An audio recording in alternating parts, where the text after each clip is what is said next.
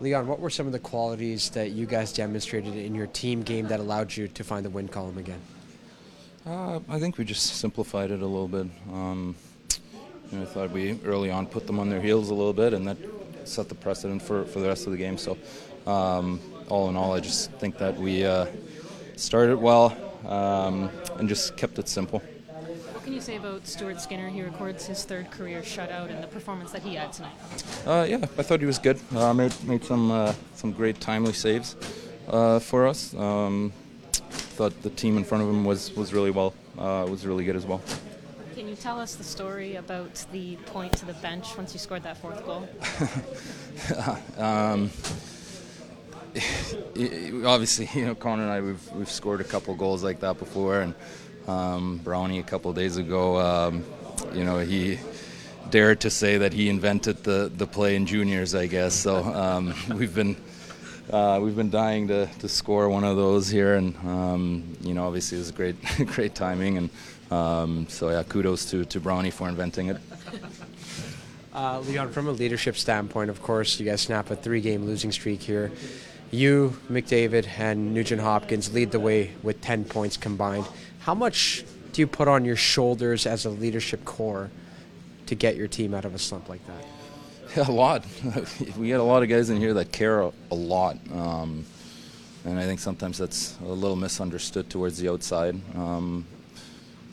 which obviously is unfortunate. But we care a lot. We want to win in here, and has there been times or games where it hasn't gone our way as a leadership group? Yeah, of course. Have we been at our best all year? Absolutely not. But we a lot of pride in this room, and tonight was a good step. How much does this feel better? Does this make this feel going home after the way the first 3 games? Yeah, it feels good. It's always nice to get a win on your to finish a road trip. Obviously, one good game for us.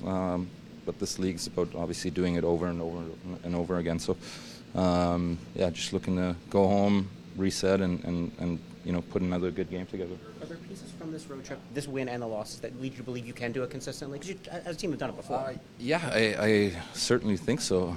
I think both first periods in Tampa and Florida were really good periods, and just kind of relapsed a little bit after that. But a lot of tight games. Obviously, would have liked the goals against to be a little lower, but again, tonight's a good step, and I'll try to build off it.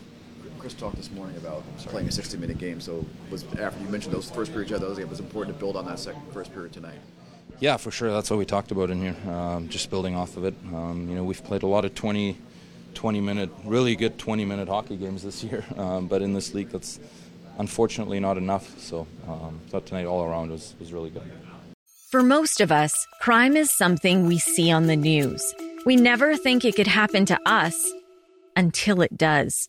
Loved ones are gone, and for the survivors, the scars will never heal. I'm Nancy Hixt, a senior crime reporter for Global News. And on this season of Crime Beat, I'll take you inside some of the most serious crime stories I've covered. Season 6 of Crime Beat is available now on Spotify, Apple Podcasts, Amazon Music, and all podcast platforms.